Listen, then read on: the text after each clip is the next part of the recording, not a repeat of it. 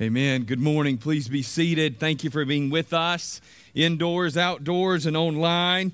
God is good to us and has given us what an incredible privilege to baptize 2 Sundays in a row. And we need to be reminded that when it's all said and done, we celebrate a risen Savior who has secured for us salvation for all of eternity. If you have your Bible, we're going to be in the book of Hebrews chapter 10. Hebrews chapter 10. While you're turning there, I want to make you aware, hopefully as you came in today, you received a prayer guide that looks something like this. If we haven't already, we will also make this available on our website tomorrow, or we'll email it out to you as a PDF. But this is, it says School Prayer Walk on the front.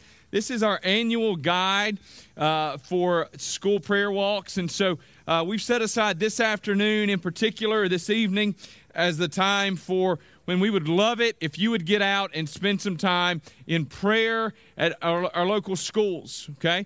Now, this is going to be something that we're asking you to do on your own, right? This is not super organized. We trust that God hears our prayers, and so we would like to ask you this evening to get out to a local school. Some of our folks do these incredible things and go and pray at 8, 10, 12 schools, and if you can, that's wonderful.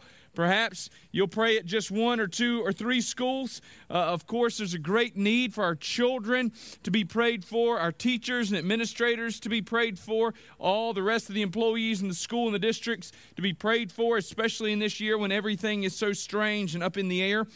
Some of you may not be able to get out and do that this evening. If you can't, we're going to ask you to make an effort to do so in the next week. School will start 1 week from Tuesday for most of the students here in Kershaw County. And so we want to ask you to pray for those students before it happens. Some of you homeschool parents are going, we have already started. Y'all, we've been praying for y'all for so long.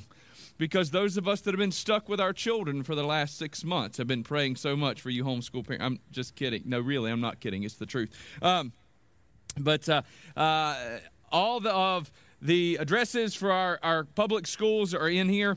On the back, you can see sort of a prayer guide that can walk you through that. If your child or you participate in a private school or something that's not listed on here, please, it's not personal. We just try to do our best to cover as many places as we can. If you know of a place that we didn't list, that doesn't mean it doesn't need prayer. And if God's put it on your heart, then by all means, go and pray at that place. So please make an effort. I think in the past, some of you have even taken pictures, and I would encourage you to do that. And in the past, I believe that the hashtag that's been used on Instagram and other places has been Malvern Hill Praise.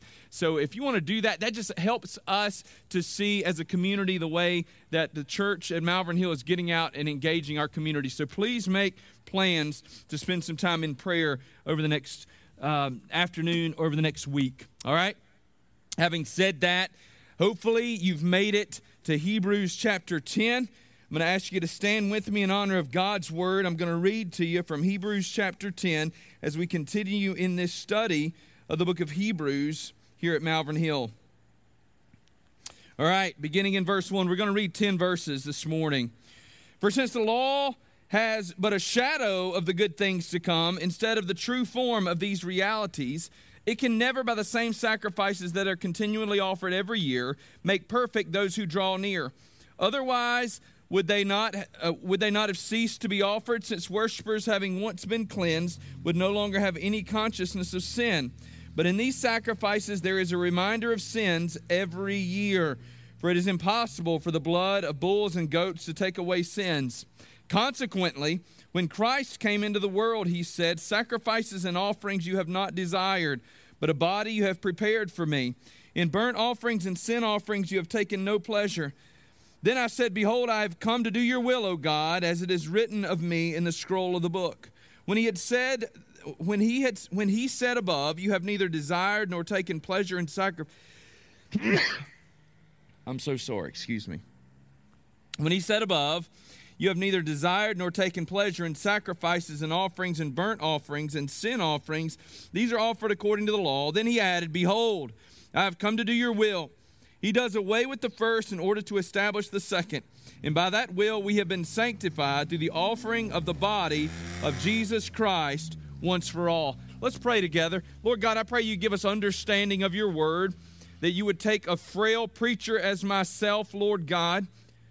And Father, in spite of my weakness and failures, that you would proclaim, Lord, through the power of your Holy Spirit, the testimony of your word, you would proclaim a powerful message that changes lives. As we consider this morning, what is it that you require of us? We pray these things in the powerful name of Jesus Christ. Amen. What does the Lord require? Oh, you can be seated, sorry. What does the Lord require? Now, this is an interesting question, and it's an interesting question that is answered in a couple of different ways. First, what does the Lord require to be for us or of us to be forgiven of our sins?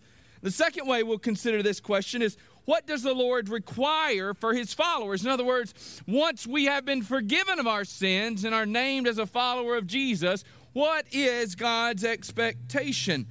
There are really two sides of the same coin. On the one side, we read forgiven and free, and on the other side, we read slave to Christ. The requirements of God's people are non-negotiable.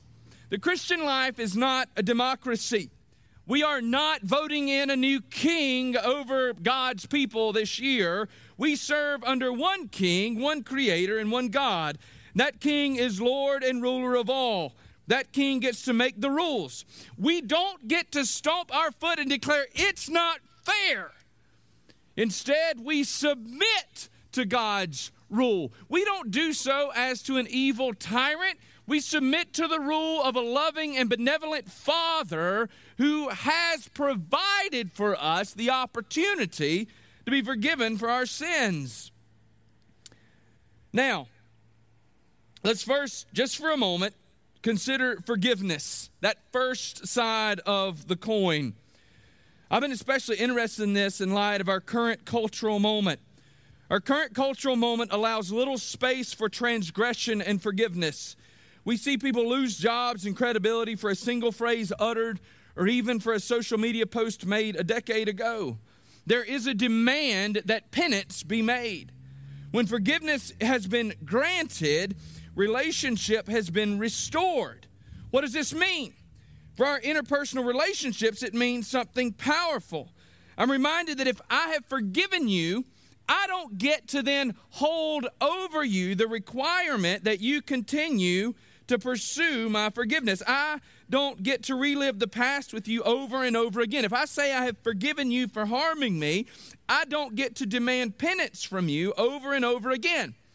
If sacrifice is continued to be required, I have not granted forgiveness. Thus, the writer of Hebrews' point there in the first part of Hebrews 10. If the blood of goats and bulls had been sufficient to acquire or to accomplish the forgiveness for our sins, there would not been a need for that sacrifice to be continually and constantly repeated.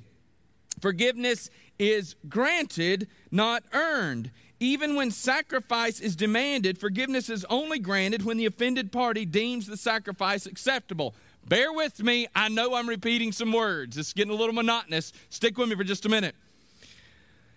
I sometimes wonder if forgiveness is possible in our current cultural moment when the love of Christ is completely removed from a society. Then offense becomes a currency that drives relationships. Offense becomes a currency that drives relationships. Rather than desiring healed relationships, people desire power. This is the current state. Bear with me. We're going to bring all this back to Hebrews in a moment, I promise. In the current state of politics and political discourse in our country, we see this desire. Not a desire for partnership, but a desire for power. When we want power, there can be no concession, and there shall be no forgiveness. Because watch this, when I have forgiven you, I have surrendered my power over you. When I've forgiven you for a wrong, I cannot demand that you continue to obey my requests.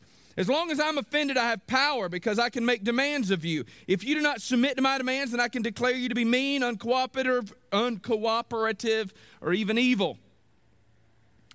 But this is the way of Gentile rulers, not Jesus followers. This was the warning that Jesus gave to his disciples. However, would you be great? Who would be great among you must be your servant. Whoever would be first among you must be your slave. Even as the Son of Man came not to be served, but to serve and to give his life as a ransom for many.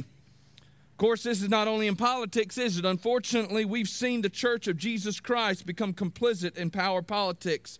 The church has strayed from Christ. The church on both sides of the political and ideological spectrum demands surrender to particular ideologies of political leaders.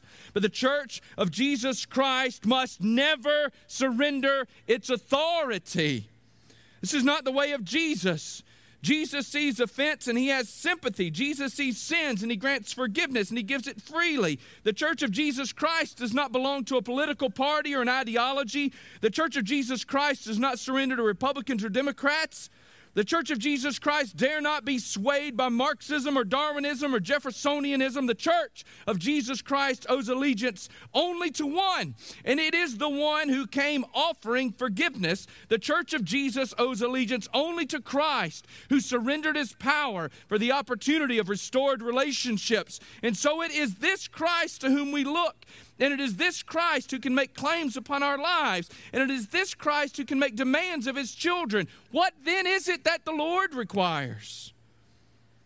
When I wrestled with the text from Hebrews this week, I couldn't help but run to Psalm 51 and Micah 6:8. The Bible speaks one word from beginning to end, and what was true of David in the Psalms and of the prophet Micah is also true of the writer of the Hebrews and is true for us today. What the Lord requires in restored relationship, he has given to us. Do you realize that? What the Lord requires in restored relationship, he has given to us because he sent Jesus Christ as the perfect sacrifice for our sins. What he requires, he has given. Christ is the way. That's why we read in Hebrews 10 that the law was a shadow of things to come, but the law had to cease. It had to give way. Why? Because Christ had secured our pardon. Our forgiveness had been bought and granted. The Lord provided what he required, but if God has provided what was required to restore our relationship with him, what is left for us as followers of Jesus? Remember I said there were two things we would wrestle. That's how we say it in Cowpen, South Carolina. Two things I'm not from there. I just know some people from there, okay?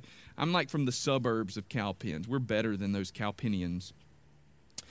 But there are two things that we must wrestle with, right? What is it that the Lord requires of us to be restored to relationship or for our sin to be forgiven? And that is what he has provided for us in Christ. That which he has required, he has provided. But the second thing we must wrestle with is what is it that the Lord requires for us, having been forgiven and set free? What is it that the Lord requires for us or of us as followers of Jesus Christ?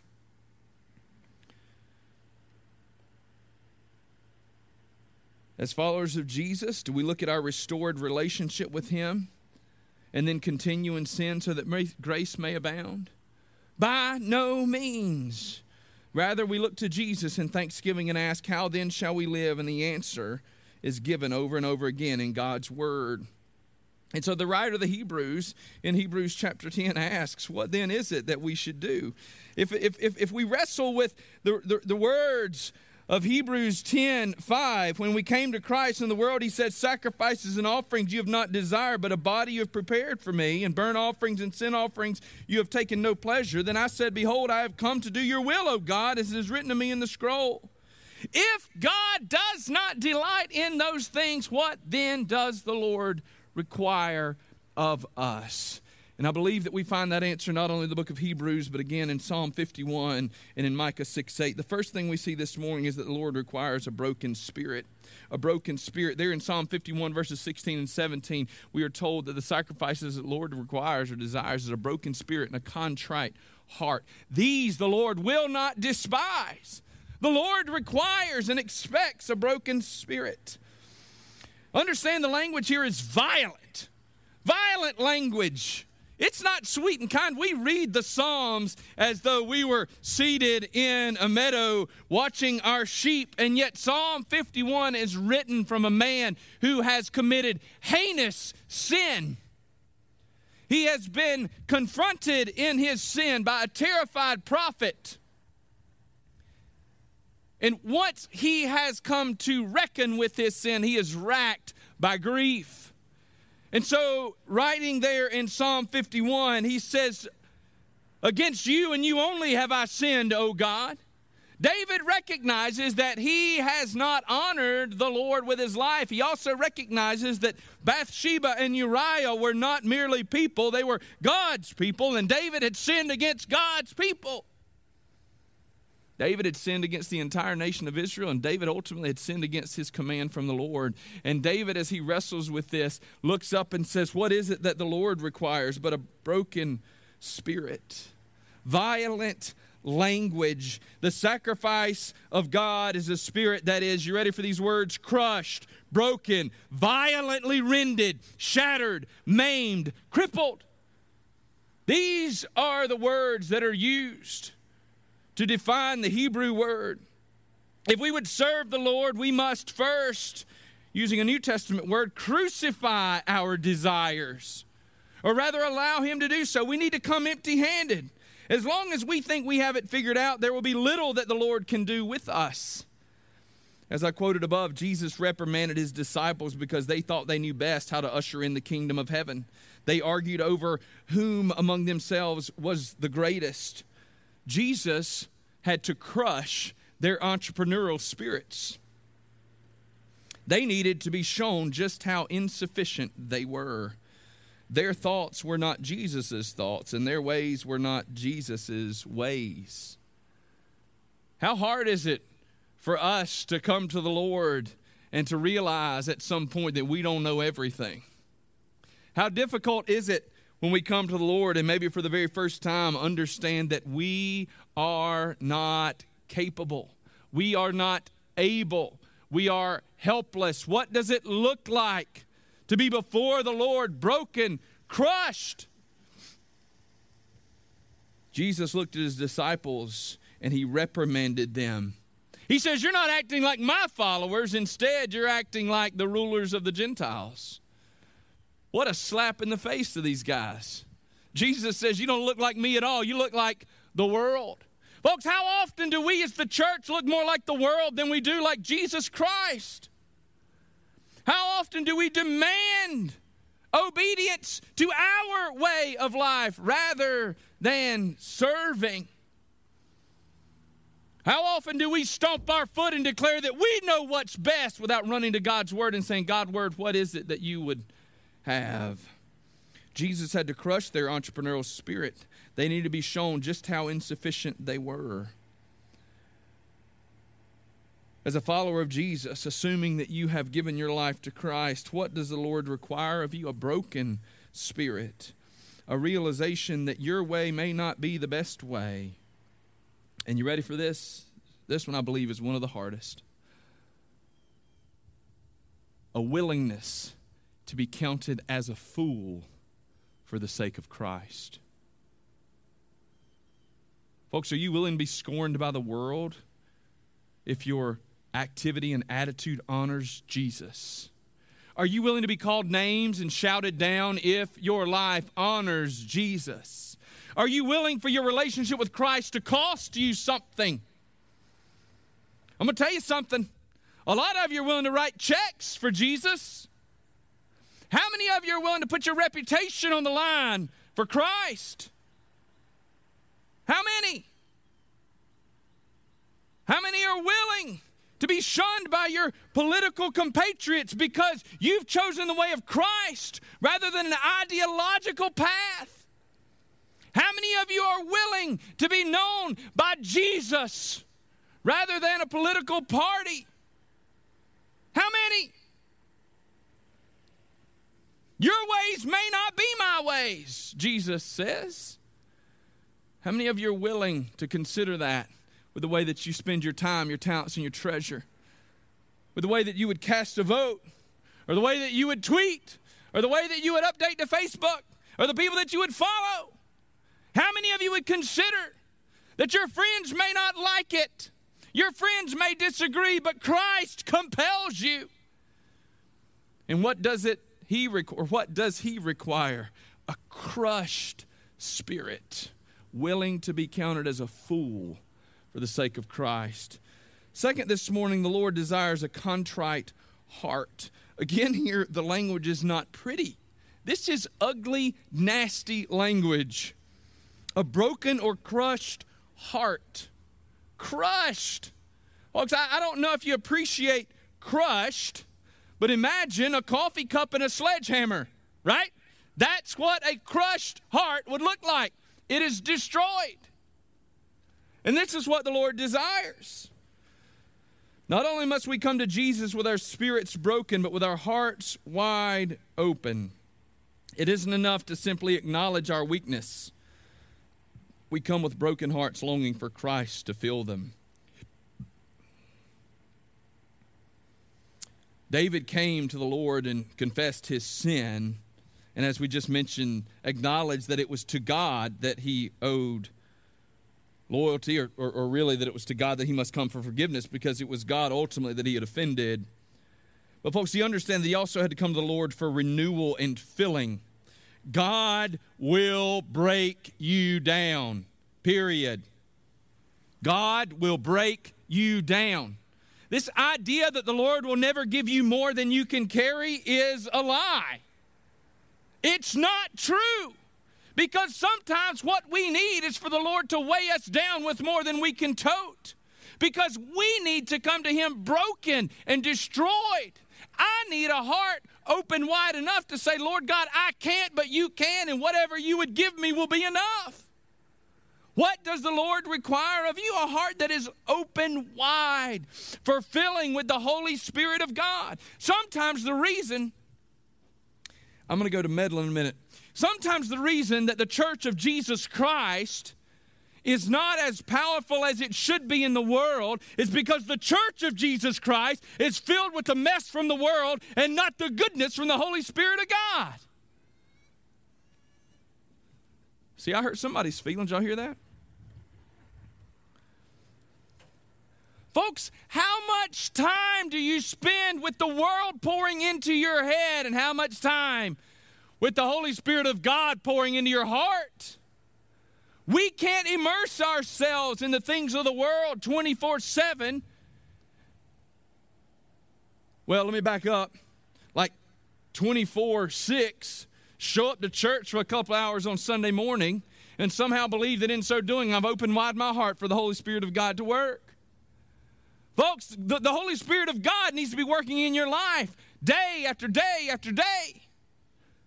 A broken heart. One that says, Lord God, everything of me is leaked out, and God, I need you to repair it and fill it up. David said, God, I need you.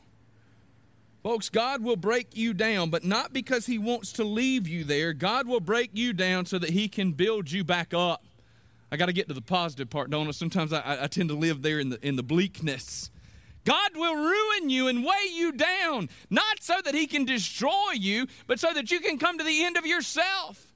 Sometimes flat of our back is the first time we'll look up.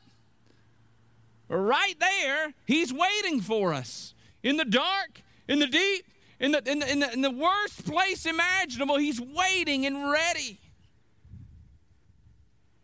Folks, will you give God a broken spirit and a contrite heart? What does the Lord require of you? A heart that is open to His filling. And then third this morning, what does the Lord require of you but a walk with the Lord? See, we cannot do justice to the question of what does the Lord require without considering Micah 6:8, the very place where God provides an answer. And if you're wondering how this is coming from Hebrews, again, a reminder to you that we are told that the Lord doesn't delight in certain things. So what is it that God does require? Micah 6:8 tells us, He has told you, O man, what is good and what does the Lord require of you but do justice and to love kindness and to walk humbly with your God. A broken spirit, a contrite heart, and a humble journey with Him, walking with the Lord. When you go for a walk with someone, what does that mean? In other cultures, it can look very different than it does in our culture. I remember going for a walk with a man years ago in Indonesia. It's the first time it ever happened to me. We went for a walk, and as we journeyed wherever we were going, he reached down and he grabbed my hand. And he held my hand as we walked. And I was uncomfortable.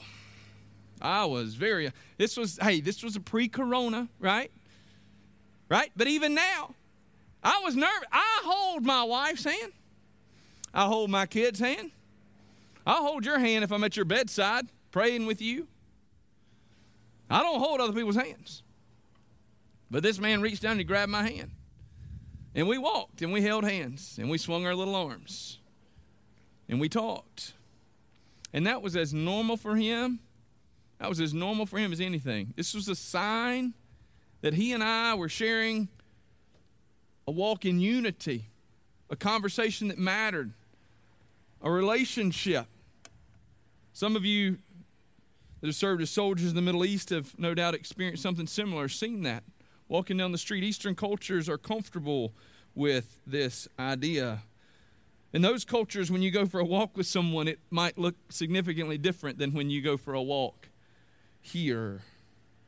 The humble walk with the Lord could be characterized similarly. We walk hand in hand with the Lord, doing as the Lord would do. We do justice, we love kindness, and we walk with humility. Folks, this walk does not fit our culture. This walk does not fit the world. This walk does not fit with power politics or Marxist demands for parity. This walk is humble and long-suffering, and in this walk we must be willing to walk, you ready for this? All the way to the cross. All the way to the cross. You see, it was at the cross that Jesus made it possible for us to walk with Him. This journey with Christ brings us full circle this morning. See, the cross has made it possible for us to be with Him, but the cross also teaches us what it is to walk with Him, to do justice and love kindness and walk humbly with our God. How do we determine what is justice and kindness and humility? I promise you from the bottom of my heart, you won't find it on a cable news channel. And I have spent time this week on social media looking for brokenness and humility. And folks, I haven't found it. Now, I should clarify that most of my social media time is spent looking at pictures of puppies. But I was intentional to get away from the dogs for a little while to look at things that mattered. And I saw people that are sad, and I saw people that are angry, but I didn't see very many people that are teachable. And folks, that had to drive me to a mirror, right? And to say, Lord God, am I that way?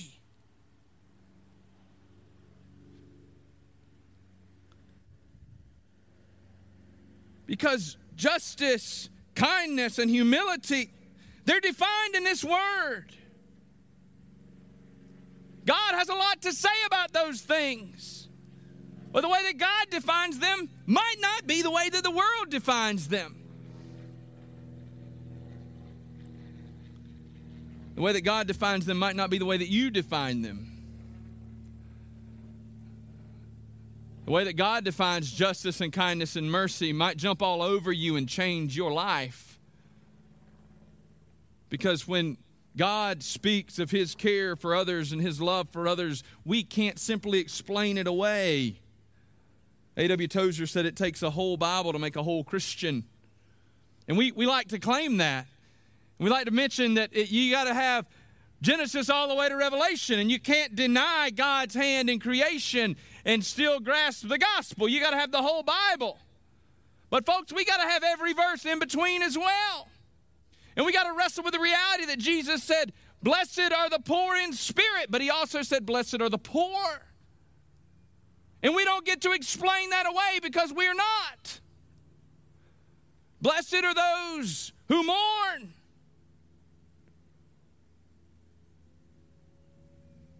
Folks, what does it look like for us as followers of Jesus to obey and honor all of His word in seeking kindness, justice, and humility? What does it look like as followers of Jesus to live with kindness? You see, I think there's a reason that we have justice, kindness, and humility, because it's pretty difficult for one to exist without the other. I can't very well pursue biblical justice without being kind and loving to my neighbor. And folks, I can't love my neighbor without first being humble enough to acknowledge that I don't have it all figured out. I can't look at those in need and care for them as Jesus would care for them until I've first considered that perhaps I am in need. A broken spirit, a contrite heart, and a humble walk with Jesus.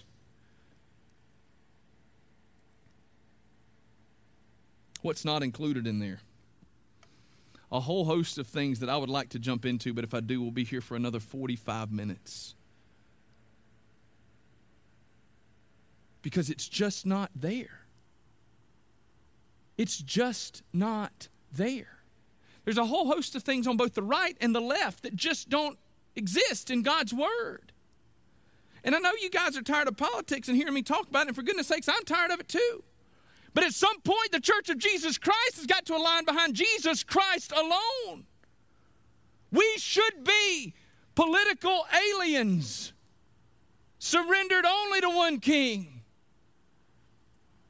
Because the politics of this world demands allegiance to something other than Jesus Christ.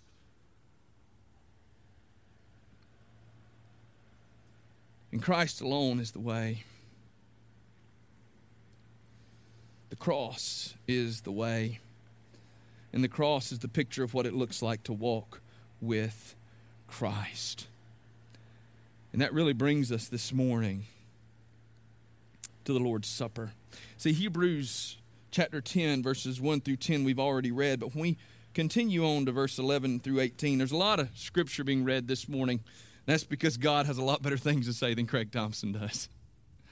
Let me just read to you. It says, every priest stands daily at his service, offering repeatedly the same sacrifices which can never take away sins.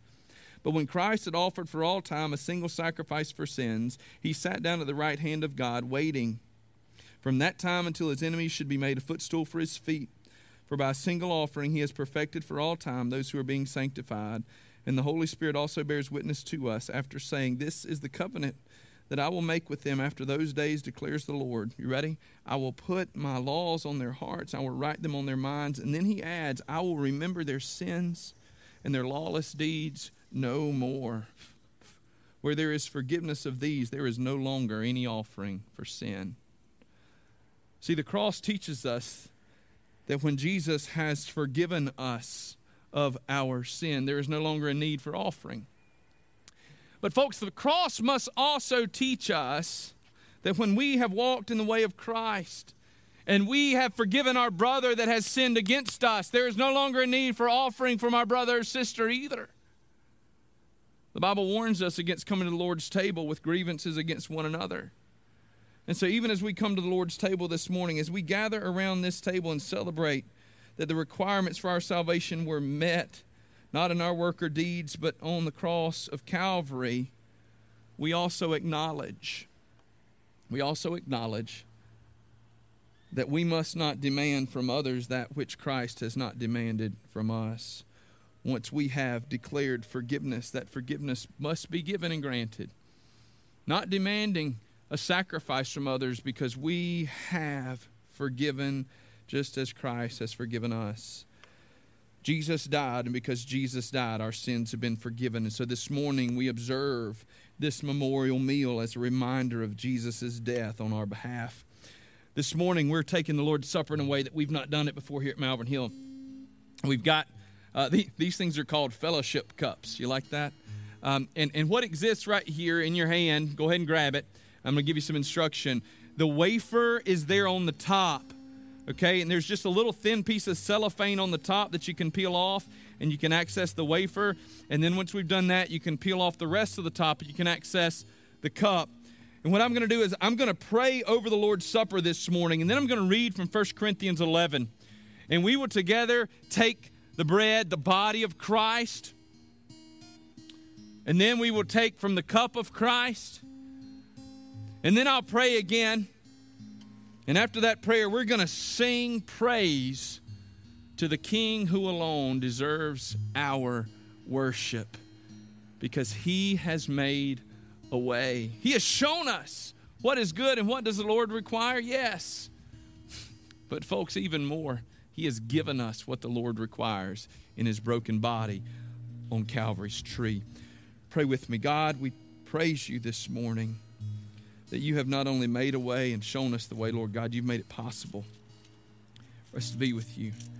And Father, we confess that we often fail in our requirements and our expectations. And yet, Lord God, we celebrate and praise you, God, that in the midst of our failures, when, God, the world informs our actions more than the cross, God, we praise you that you love us anyway. We celebrate, Lord God, on that cross, you made a way for us. In Jesus' name, amen. 1 Corinthians chapter 11 gives us the earliest and, as it were, the oldest reference to the Lord's Supper that we have. And so it's always from 1 Corinthians 11 that we read, beginning in verse 23. The Bible says, "For I received from the Lord what I also delivered to you, that the Lord Jesus Christ, on the night when he was betrayed, took bread, and when he had given thanks, he broke it and said, 'This is my body which is for you. Do this in remembrance of me.'" So again, if you'll just peel that little piece of cellophane off.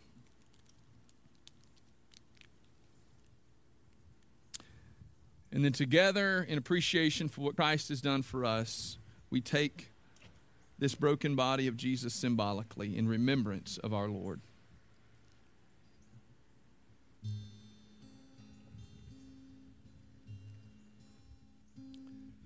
The Bible says that in the same way, also, he took the cup after supper, saying, "This cup is the new covenant in my blood. Do this as often as you drink it in remembrance of me. For as often as you eat this bread and drink the cup, you proclaim the Lord's death until he comes." So again, you'll just take that tab and peel it back. It's a little bit more difficult. And of course, this juice represents the blood of Christ that was shed on our behalf. And so this morning, in thanksgiving for his sacrifice for our sins, we take the cup together. And in so doing, we proclaim the Lord's death until he comes. It may be that you're here today, and this idea of sacrifice on your behalf is foreign. It may be you're here today and you consider the Lord's Supper, this broken body and shed blood of Jesus, and you realize that there's never been a point in time in your life when you've actually been forgiven for your sins. If that's you today, I want to invite you. We're going to sing in just a minute, and y'all, I want you to sing your hearts out in praise to the King, and we're going to praise the Lord. And I'll be standing right over here to talk with you and tell you what it looks like to become a follower of Jesus. It may be that in taking the Lord's Supper this morning, you realize that you have an offense against your brother or your sister. Maybe somebody that's here today, somebody that's let you down or hurt you. Maybe today when we're singing, today should be the day that you go and seek out reparation for that relationship. You seek to repair that relationship. Not waiting for them to fix it, but giving your forgiveness as Jesus did. It may be today that you're here and you realize that you've been forgiven by the blood of Jesus, but you've not lived with a broken spirit and a contrite heart and a humble walk with him. That as we speak of doing justice, loving kindness, and walking humbly with God, you realize that you've not done any of those things, that you've got a life that was saved by Christ, but you've been living in your own pride and your own anger and your own frustration. Today, lay that down. I'd be happy to pray with you, but I'll be honest with you, you don't need me. Give it to Jesus. Raise a hand in praise. Give it to the Lord and walk away.